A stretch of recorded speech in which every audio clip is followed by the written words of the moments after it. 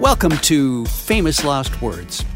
It's a guided tour through one of the most amazing interview archives in the rock and roll universe. Thanks to the creator of the show, Mr. Tom Joking. Well, sure, and you're welcome. However, there is one thing I want to say. This episode is particularly Christopher heavy, and I'm not sure I like it. But in actual honesty, this is amazing. You've got two amazing interviews in here, including your very famous interview with George Harrison. One of these clips has been viewed a ton of times, and we'll talk about the number of times later on when we talk about this artist, and it's George Harrison. And it's simply amazing. He has some great moments, some funny moments, some very poignant moments, and some very pointed moments in this interview with George Harrison from 1988, I believe. Okay, great. I love his candor. He doesn't give the canned answers that so many big stars do. You can see him in the moment considering and thinking about the answer he's going to give. Yes, and he's got that smirk every once in a while when when he knows he's being a little bit of a naughty boy in what he's saying. Cheeky. Yes. He is. And as if we don't have enough, Christopher, there's your conversation, and it's an excellent conversation with Bill Wyman, formerly of the Rolling Stones, but he was in the Stones at the time. It's a great conversation, a lot of fun, a lot of content in this. Looking forward to it. Tom, probably the most amazing moment of my career as an interviewer came on a March day in the year 1988 when George Harrison came to Much for a live interview. Oh my God, I cannot imagine what that was like for you, and knowing that another one of your highlights was meeting and interviewing Paul McCartney and how nice he was to you. Yeah, that came later. Oh, I see. So this was the first time, meeting one of the Beatles and it being live. There was something about that, too, that gave it some extra excitement. And I've heard these clips.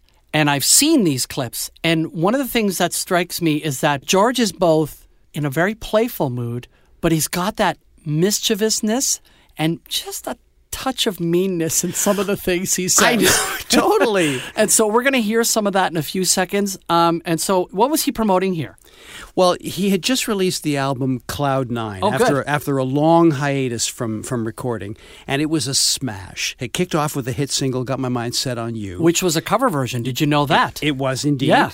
And the sound of the album was very polished and different from Harrison's earlier solo work, at least partly due to the production techniques of Jeff Lynne. Right, the ELO guy and a huge Beatles fan. So for him, this was probably as big of a thrill working with George as it was for you to meet him. I'm sure. And he and George had written some songs together, and as George tells it, the method they used was completely new to him. Normally I don't write with other people, but we worked on 3 songs together, and it was quite interesting because normally the way I work is I write the song, the melody and the lyrics, have it more or less completed. Maybe occasionally I've got 1 or 2 lyrics that need finishing, but more or less completed before I put the track down. With Jeff, we tend to figure out the tune and the chords, but have no idea how the melody or the lyrics are going to be, and just see what happens that way. That was quite interesting. Like we had completed backing tracks with no melody and no lyrics. Seems an unusual way Yeah, of and I work. said, well, I've got a few ideas. What are you thinking of? He says, well, there's about 3 tunes. This could go about 3 different ways. It's sort of interesting. You leave your options open till the final vocal session. When you've been writing songs for 25 years, is it not unusual to suddenly change your whole approach to making a record? No, I still wrote, I forget, 8 or 9 tunes on the album. The traditional way? Yeah, more or less. Just maybe a couple of lyrics here and there that weren't finished, but more or less the same. Yeah. Judging from looking at I Me Mine, it looks like you tend to write the song with very few revisions and then just go with it. But I gather Jeff Lynne works the other way, that he tends to go over things many times. Well, I don't know. Do you mean because you heard a demo of I Me Mine? No, I was looking at the book, actually. Yeah. And looking at the way the lyrics were handwritten. Some songs are like that. Some songs just come out and remain the same. Others go through a few changes. But with Jeff, it's interesting because we'd be writing and then we'd get to the middle part and we'd start doing the middle bit, and then he'd already be back on the bit we've just finished, trying to change a little here and a little there. It's very good. So, Tom, at the time of the interview, the song that was the single was called When We Was Fab. Which I was remember that. Fantastic tribute to his days as a Beatle, Well, both lyrically and sonically. Right. That's so interesting to me because, and it is fascinating because he did When We Was Fab and he did all those years ago the tribute to John Lennon. Yeah. But it always struck me as like he was the one that was least impressed about being a Beatle. And so it was always a little bit the most surprising to me when he was doing the most loving tributes to either John Lennon or being a Beatle. So I found that song, particularly When We Was Fab, I'm kind of going, does he really feel this way? But obviously he did. He wouldn't have put it onto an album if he didn't. Well, have you read I, Me, Mine? No, I have not. His autobiography? No. It came out a long time ago, and there is actually a very cool, new, enhanced edition that came out a few years ago. And he talked about the experience of being in the Beatles, and it was dark. I mean, he described it as a virtual prison. Wow. Completely in contrast to those of us who were kids when it happened, with the pillow fights and the cheeky press conferences and them coming down onto the tarmac off of planes, waving at the crowd. That was just what we saw. But what went on behind was, it was dark. And I just wonder if over time, maybe the edge of those dark memories gets softened. And yes. You remember, well, it's like anything. You remember the good stuff, right? That's for sure. Okay, so here he's talking about When We Was Fab. Was it amusing to go back and try to recreate some of those sounds using modern technology when they had originally been created on 4-track machines and whatnot? Trying not to use modern technology is probably more like it. It's interesting because I particularly like the sound of a cello, a real cello. I don't mean an emulator. This is nice, get this guy, get a real cellist along and get him to play the part. There were some of those sounds which nobody's really thought about since the late 60s, little bits of phasing and little backwards bits and the vocal sound on the backing voices, those kind of parts. It was great fun, really. I was amazed when I read George Martin's book, All You Need Is Ears. Especially as he's gone deaf. Has he? So I hear, yeah. That's going to make production rough. That's the rumor, though, Devil's Radio. Oh, okay. I was surprised at some of the sort of low-tech means that you made some of those records. It was phenomenal. I've got this machine in my house I bought off EMI for about £3 sterling. It's a big machine, like this big, and it was a mono machine, but it had this sort of speed thing on it. Like a Verispeed? Which we did similar, yeah. It was, I think it just gave us the replay head. That was the thing we did. Remember Paperback Writer? Paperback, writer. Yeah. It's that machine. And when you look at it, it's like ancient. It looks like it's got an oven in the bottom of it. It's just antique. It's wonderful, really. I mean, even our last album was only 8-track. Abbey Road. Right. One forgets that because in the next few years after that time, technology just exploded so much. We used to do a lot of stuff, 4-track Sgt. Pepper, and each one of us would have one fader each, full treble, full bass, full on. That's the way to do it. So that's full-on Beatles geek stuff. For sure. Like all that information about low-tech gear and so on. But, of course, I was drinking it in. And I asked him about some of the studio experimentation on Beatle albums. Also in George Martin's book, he talked about the making of Being for the Benefit of Mr. Kite, with chopping up all these bits and pieces of famous pieces of music. And little loops to make up the foreground sounds and stuff like that. Is that like an early version of sampling? I suppose so. The first one we did it on was a track, I think, on Rubber Soul called Tomorrow Never Knows. And we all made up little abstract sounds on our home tape machines, and then you just cut a piece out of it, stick it together into a loop, and then put it on the machine and around the playback head, and we had to hold it with a pencil, to keep it tight. And we had all these things on different machines, and then we'd mix them all in to the record. All those, do you know that song? Mm-hmm. Oh, very well. All that stuff. You started out playing guitar and then obviously branched into playing Indian instruments. Did you, in between, experiment with other kinds of Well, there was a period in the 60s we all bought Stockhausen records and stuff and went, you know, a bit avant-garde a clue. But it didn't last long, really. Although some of it's in the Beatle records, like I say, Tomorrow Never Knows, and a few things like Number 9, you know, it had a little wacky sort of avant-garde stuff. I read somewhere that in your first experimentations with using a volume pedal, that couldn't do it. You couldn't do it. Couldn't tap my foot and play at the same time. So what did you do? I was in the Buddy Rich band. No, really, I couldn't really get that to sound right. On one track, I forget which one it is, about Rubber Soul's. The word, maybe? I just had John kneeling down, and as I played it, he just did it on the guitar. Some players can do that. They can play and use the little finger around the volume control. I was never very good with machinery. Oh my God, that's a great clip. My favorite line is avant-garde a clue.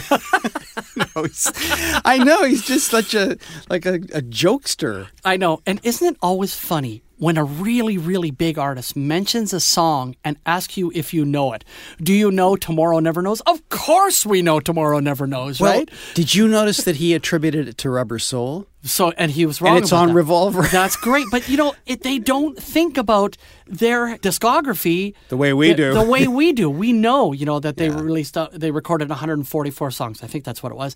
And 14 albums, right? And it's crazy that we know that stuff and they don't. At the time of this interview, the Beatles had recently been inducted into the Rock and Roll Hall of Fame. And Bob Dylan, Bruce Springsteen, Mick Jagger, and a bunch of others got together and jammed on I Saw Her Standing There. And the induction speech was done by Mick. I want to ask you about the Rock and Roll Hall of Fame. First of all, what that presentation meant to you. Well, I must say, it didn't mean anything to me until I got there. Because, you know, it's just some idea somebody had, and, you know, it's only been 2 or 3 years. It didn't really mean that much to me, but somebody said, you know, it mightn't seem like much now, but it is history, and you'll enjoy it. So I went along, and I was glad I went. Had a great night after everybody settled down. It was a bit hectic. And it was fantastic just to see all those people, and Little Richard, and, you know, all the guys there. Really enjoyed it, but now as I've got my little statue that says the Beatles Hall of Fame, and I'm sure as it goes more into the future, you know, it's going to be something which I'm certainly glad I didn't miss it. Are you saddened that Paul McCartney wasn't able to appear? For him, it's a pity he missed it, because he would have had a good time, you know, and it was nice to see people saying, well, after all that we've done, you know, that's all it was, really. Get the lads here, give them a pat on the back and give them the medal. And it's a shame he missed it, because he contributed so much to it, but it didn't spoil our night. We still had fun without him. Did you ever have any worry that something like this that would make you feel like you were being relegated to the past when you're, in fact, trying to create vital new music right now? I think that you could feel that if you hadn't done anything for years, you know. Right. But you know, I'm still around, I'm still chugging on, I'm still having fun. I think even if I hadn't had a new album out, I'd still enjoy the idea. Because you don't always have to be in the public eye, really, to exist, you know. Okay, Christopher, he just said the best line I've ever heard from any really, really famous rock star. Mm-hmm. And that is... You don't have to be in the public eye to exist. That's amazing. I know. What an epitaph. And it is, you know, he had a very Zen quality about him. Yeah. Although even though he had a lot of Zen moments, he had a lot of very un-Zen moments. But there was something, you know, where he was always searching for inner peace and outer peace. And, you know, as a star, as someone who's so used to fame, coming to terms with the fact that you don't always have to be in the public eye to exist is a very important thing for anybody to learn, whether it's George Harrison in the 60s, 70s, or 80s, or whether it's Shawn Mendes and Justin Bieber nowadays. You know, I wanted to talk about some of the things that at the time were happening with songs from their catalog, because there was all sorts of questions about sales of the catalog to Michael Jackson. Were they going to be able to use songs in commercials? And, you know, Beatle fans were aghast at the idea. Right. So I took the opportunity to ask him about that. And he pointed out that they didn't control a lot of the things that they wrote. We talk about that, and then it got funny. That was in the days when they said, oh, sign this, we'll publish your song, and you sign it, and then later you find out they actually stole it off you.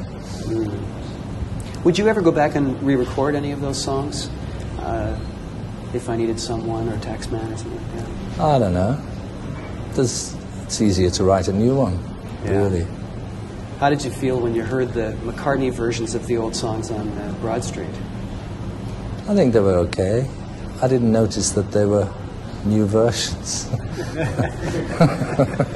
I only watched it once. I quite liked it, but I don't really... I remember dancing, all that one about ballroom dancing and stuff. I don't remember the old ones.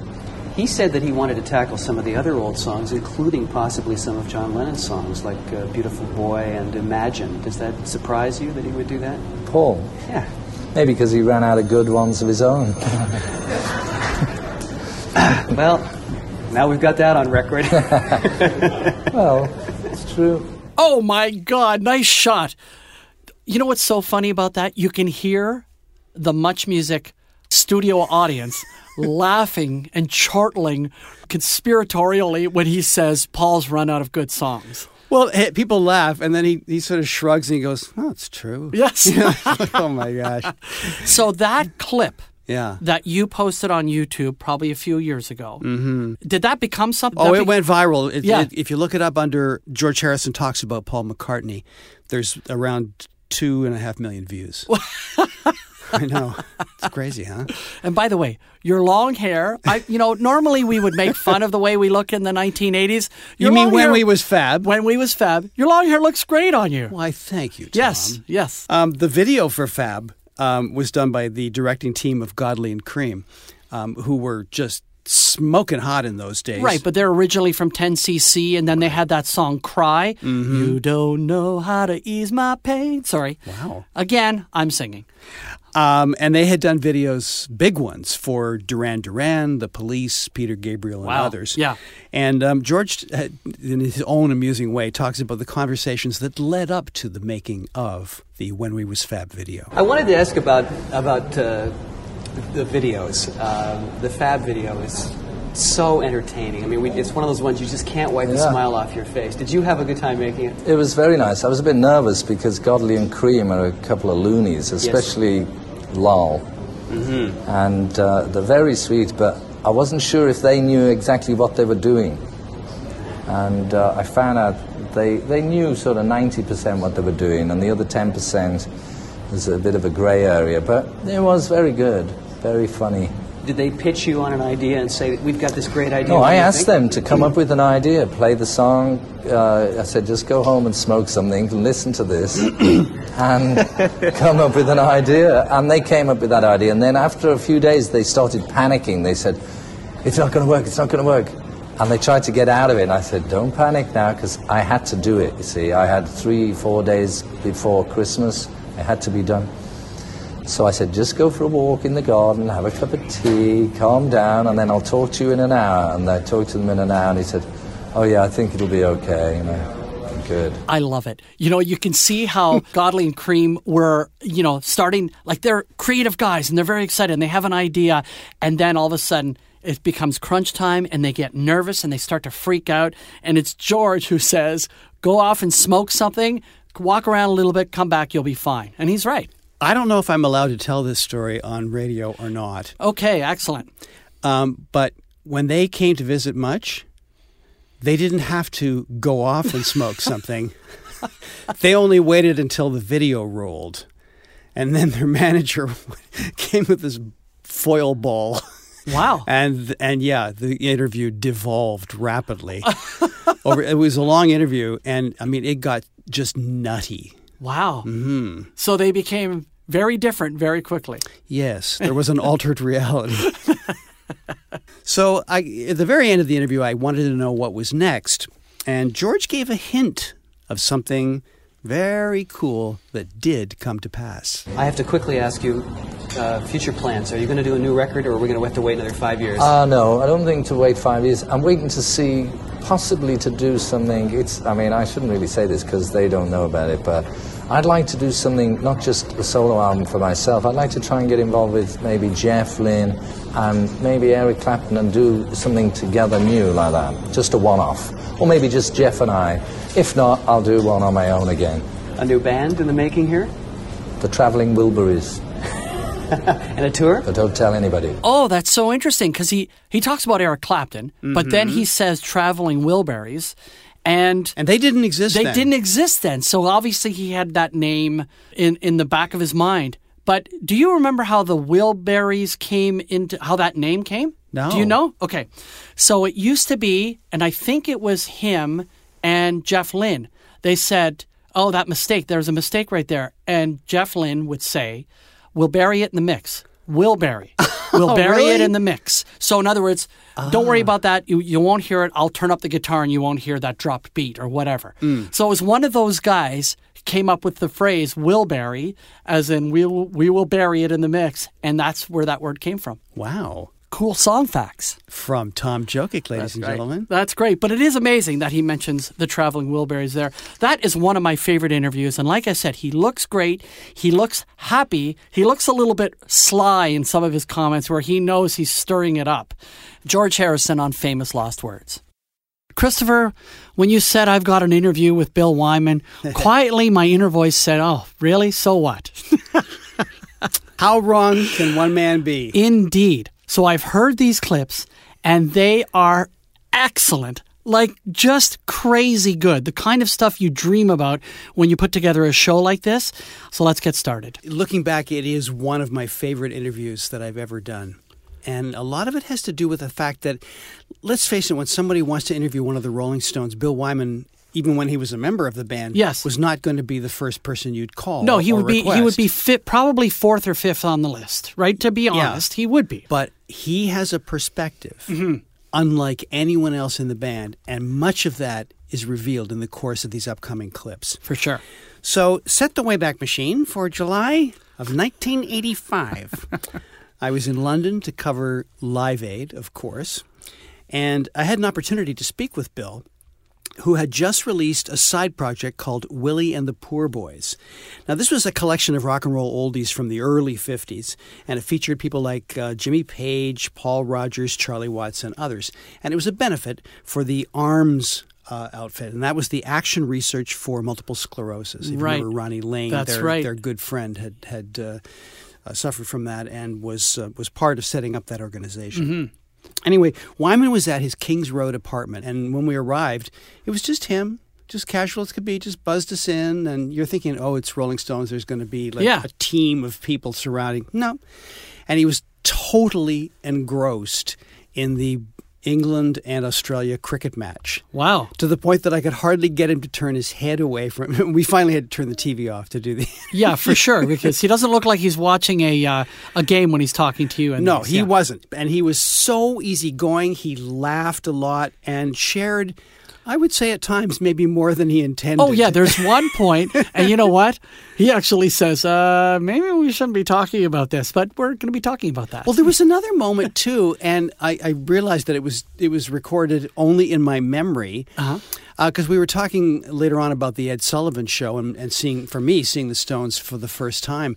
And he said when they came to shoot the show, they came in the back of the Ed Sullivan Theater, I guess in a limo or some kind of car, and they had to get out and run from where the car could stop to the back door, to the stage door, and there was all these kids.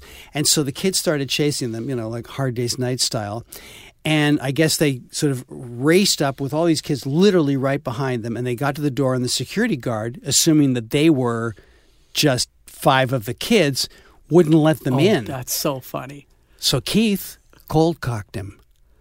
They stormed over past him, slammed the door behind them, and went into the show. That's hilarious. So wow, if you can get knocked out by Keith Richards, you're not much of a security guard. Anyway, I talked with him about the impact of seeing the Stones for the first time in the Ed Sullivan Show and how the image contributed to the overall impact. Everybody thought we'd created, or Andrew Oldham had created, an image for the Stones. That we were like that when he met us for the first time. When we were like that because we didn't have money for stage uniforms and the same coloured guitars and the same hair and everything. We just went on the stage where we came off the street, you know. We just used to get out of the van, you know, or out of the tube station or the bus or whatever we arrived in and just go straight on the stage. But there seemed to be this absolute disdain for the audience that was projected at the time, and it was so different. We were really playing for ourselves, that's why. And we always said, if the audience is not receptive tonight, I won't say the word. We can beep it. Forget it. We'll use it as a rehearsal. And we used to sit on stools, rusty old stools, which we carried around in the back of the van, and drink beers and smoke. And that was unheard of in those days. We had the hair. We used to smoke on stage. We used to drink on stage. I used to chew gum on stage, but used to offend so many people when we did TV shows later. They used to ask me particularly not to chew gum on the stage, on the TV. I mean, in those days. And we never wore uniforms. We were the first band that never wore a uniform on stage, you know. And now it's so accepted, but then it was like unthinkable that you would present yourself to the public without wearing a uniform. But when you were on the Ed Sullivan Show, I mean, playing for hundreds of millions of people potentially, you must have been concerned about the impact and whether the band would be a success or not. That was 2 years after we started, actually, which is a long time in this business. Right. And we had kind of tied it up a bit, and without being totally conforming, we had kind of smartened up a bit, because it was nice to buy nice clothes as well. See, once you had the money, you did want to wear a nice jacket and a great pair of boots or whatever, you know. So you did a bit, but you never strayed too far from that casual look, you know. Although now, when you look, it looks pretty tame, but in those days it was quite sensational. That is really amazing, because he's saying they were the first band to basically drink on stage, smoke cigarettes on stage, and not have uniforms on TV. But you think about that era, and I mean, we all can picture the Beatles in their matching collarless sort of Nehru jacket outfits and all of that. But all of those bands, whether it was, you know, Freddie and the Dreamers or Jerry and the Pacemakers or Cliff Richard and the Shadows, they all had the matching outfits. They were suits, right? Sure. They were tailored and they were set up for stage. And the Rolling Stones went, I don't think so, man. I asked about work on the upcoming Stones album, which came eventually to be called Dirty Work. 20 years later, and the Stones are still rolling, amazing as it seems. How's work on the new LP going? It's good. We was in Paris.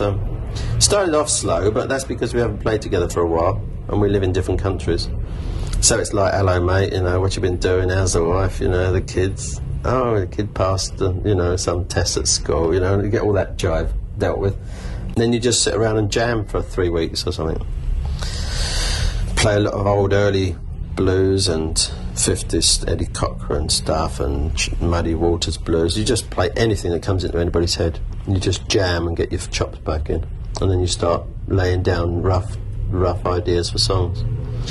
And then you just go through those, and then you slowly pick out and play odd demos more and more and more, and eventually you end up with about 20 sort of good tracks, you know, really good tracks that you've worked hard on. And from that comes the album. And we're at the stage now, we just broke in Paris about 3 weeks ago, and after about 4 months we've got about 20, I would say, just over 20 tracks, which we're just tidying up and overdubbing. In the next few weeks we'll start, and that'll be finished in September. Wow. I love him going, yeah, well, you know, we had to get past the, you know, how are you, how are the kids kind of thing. Yeah. And you can see it, that's what they do. They jam out all those early blues songs as a way of kind of greasing the wheels again. And, of course, very recently, that led to an album of those songs. Mm-hmm. That they were playing those songs and went, hey, this stuff sounds pretty good. Yeah, why don't we do that instead of original stuff? Because there's so much pressure on them now after all these years. Mm-hmm. So it became Blue and Lonesome, right? Yes, that's the way to do it. Mm-hmm. Well, talk about realistic. Bill describes the band and their singer as competent. That just staggered me. But then he goes on to talk about the magic that makes the sound of the Rolling Stones. The segment, you'll notice, starts when I'm asking him about new influences. Have your musical influences changed over the years? I'm thinking specifically, I think back to like Black and Blue in that area. It sounded like you and Charlie started to listen to more island music. Is that possible? A little more of a Sly and Robbie Charlie did. thing? Yeah, Charlie and Mick particularly. But your playing seemed to get Keith. funkier too. I mean, I think of Miss You, obviously, and other things. Yeah, Billy Preston influenced me there. With piano playing, you always get ideas from other people's performances, and if you hear Funky Nassau or something, one of those songs, you think, oh yeah, you do get influenced in that way, but not too much. You tend to be the same rhythm section as you always were, in a way. You try to keep down to basics. You don't go well over the top. And none of us are great musical technicians, We're very competent players, probably, of a certain level. And we're not particularly great musicians, nobody in the Stones. And we don't have a particularly great singer.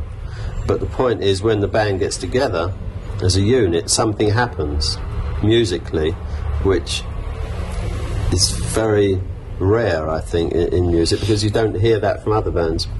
Many bands that try to copy the Stones never quite sound exactly right. And it's because we're not precise, we're not musically perfect.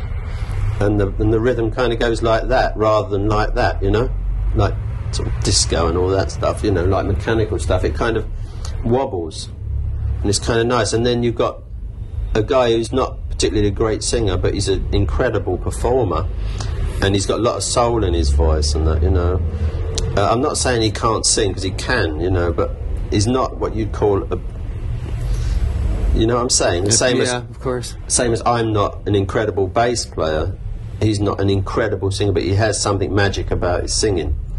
And so it all kind of happens within the members of the band rather than how good technically you are. Oh, dear. Not a particularly great singer, he says about Mick Jagger. Fantastic. But it's in the shape of a compliment. Right. But he's saying he has something that no one else has.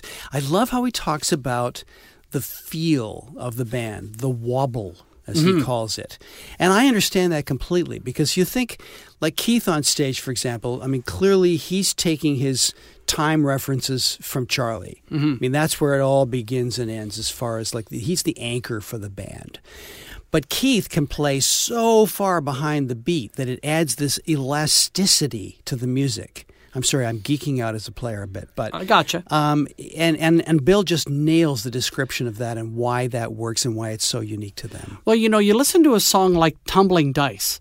It almost sounds like a demo. Like you're going, like, how did this make it on the record? And then you're a minute into the song, and you were wrong all along. It has a great groove, right? If you thought it sounded messy, then you realize that's the beauty of the song, and that greasy, kind of dirty, wobbly groove is what makes it great. Yeah.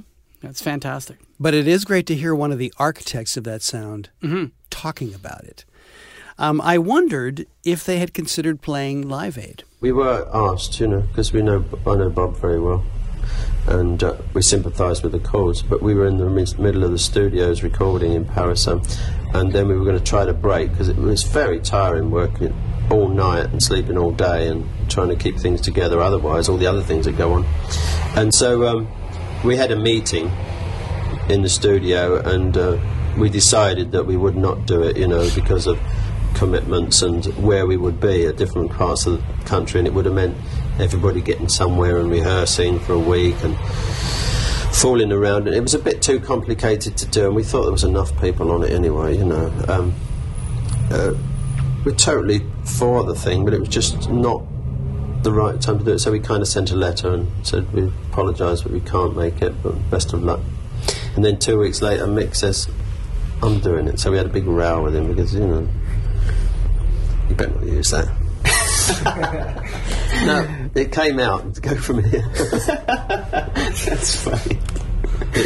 It came out that, because if you use it, it's going to get exaggerated in press. Oh, I love it. I love it. They had a big row with Mick. Well, over his I sort of decision. think there's a statute of limitations on, not revealing that. Yes. Of course, he at the time says, "Oh, you can't use that." Yeah. Well, 30-odd years later. For sure. You're long gone, Bill. Like he's still alive, but hasn't been in the band forever. Yeah. Wow. That's great. Isn't that funny? Now, this is an interesting topic that he gets to later in the interview, because he was really the archivist. He's you. Okay. As you go through the wonderful archives that we have that make up this show, he created an archive of the Rolling Stones, and he describes in some detail exactly what consisted of that archive.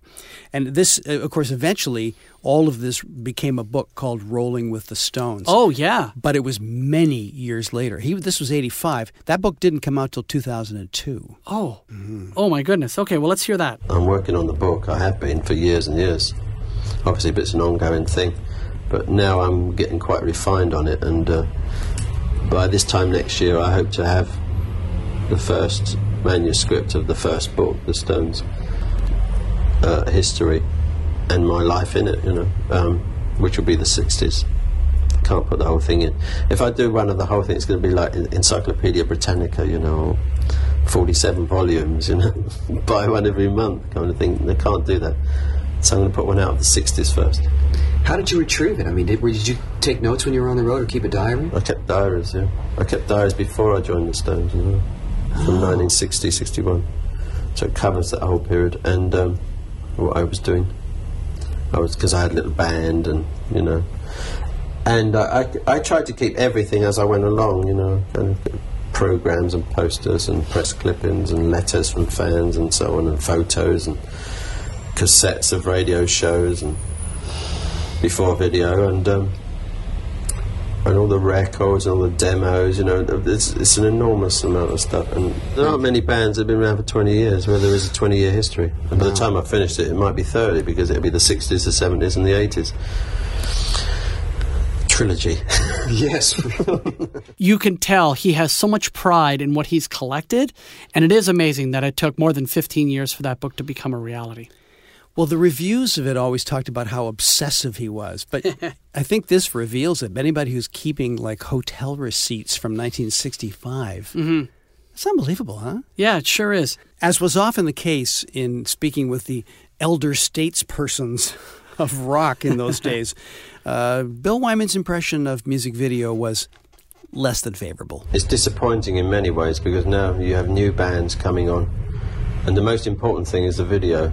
It doesn't matter. The video can sell a very mediocre song and a performance by a band who don't really play anyway. Lots of bands use computer techniques like the Fairlight, or producers like Horn do it like Frankie Goes to Hollywood. Lots of bands don't even play on their records, and there's lots of musicians in bands that can't play music, I mean, guys from very big bands that are happening now, I won't mention names, so I'll get told off, someone will put a gun on me, come down Stone sessions and say, here, let's have a go on your bass.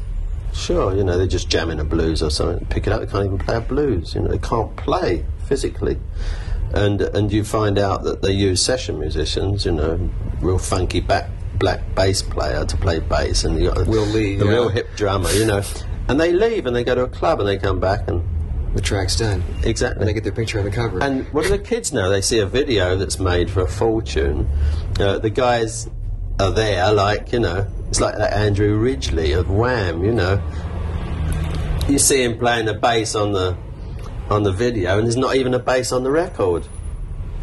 What is it, synth bass? But if you're if you're a musician, he don't play synth either. But if you're a musician, you're so aware of that when you see it, which the average kid in the street isn't. Yeah. And it doesn't bother them in the least. They just like look at his face anyway and what clothes he's wearing. But it's a bit sad, because then they go on the road and they don't sell tickets, because they get very disappointed, the kids, listening to 24-track tape playback with vocals and live vocals maybe or something. It's and kids spend a lot of money buying tickets for shows in England particularly, where they see a whole 2-hour show where there's not any live music being performed whatsoever. It's all mimed, lip sung, like on television, to their hit records. Yeah. I mean, that's not what music's about for me, and it never has been. Music's always been a participation between the audience and the band, and it's been a lot of fun and good times. And it's proven in the fact now that bands that are playing real live and great, like Paul Young I saw in Paris, very good. He uses electronic techniques, but so what? Bruce Springsteen, look what's happening to him. Tina Turner, all the bands, Stones when they go out, The Who. Bands that go out and play live really blow it all away, if people are aware. But a lot of kids don't even know they're not playing live. I know, it's sad, isn't it? Yeah, so video does affect people in that way, I think. Okay.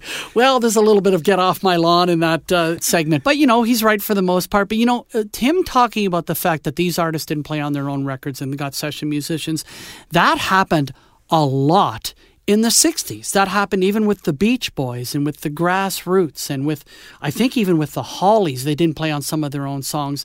And correct me if I'm wrong there, but I'm fairly certain that the session musicians ruled the roost on so many bands in the 60s. And it is funny that he's talking about it as though it's something new in the 80s when a lot of these artists are becoming popular. Well, I sort of feel like there was a bit of opportunism on Bill's part, too, in the sense that here was an opening for him to yank out one of his favorite rants of the moment. Yeah. Because remember, he went not only from musicians who don't play on their own records to musicians who can't play. Right. At all. Right. But it's entertaining. Absolutely. And that's what we're here for. Like I said earlier, Bill Wyman would not be on my list of people to interview. But he's so charming in this, and he looks and he sounds good. Like he sounds very lucid and all that. Yeah. I never would have expected that from him. I had a 45 of his. I still have it. It's called Je suis un rockstar. What? And it is so... Oh, God, the lyrics are just ridiculous. The chorus is Je suis un rockstar, je avais en résidence, je habitais là dans le south de France. It's so yikes. Bad. And trust me, I am doing it justice. We have to look that one up. No, we don't. Okay, and that does it for this week's edition of Famous Lost Words. I'm Tom Jokic. And I'm Christopher Ward. Don't forget, you can get caught up with past episodes of Famous Lost Words on the iHeartRadio app. You can also follow us on Facebook, Famous Lost Words, and on Twitter, @FamousLostPod. Thanks very much to Adam Karsh for producing the show. Take care. Talk to you next time.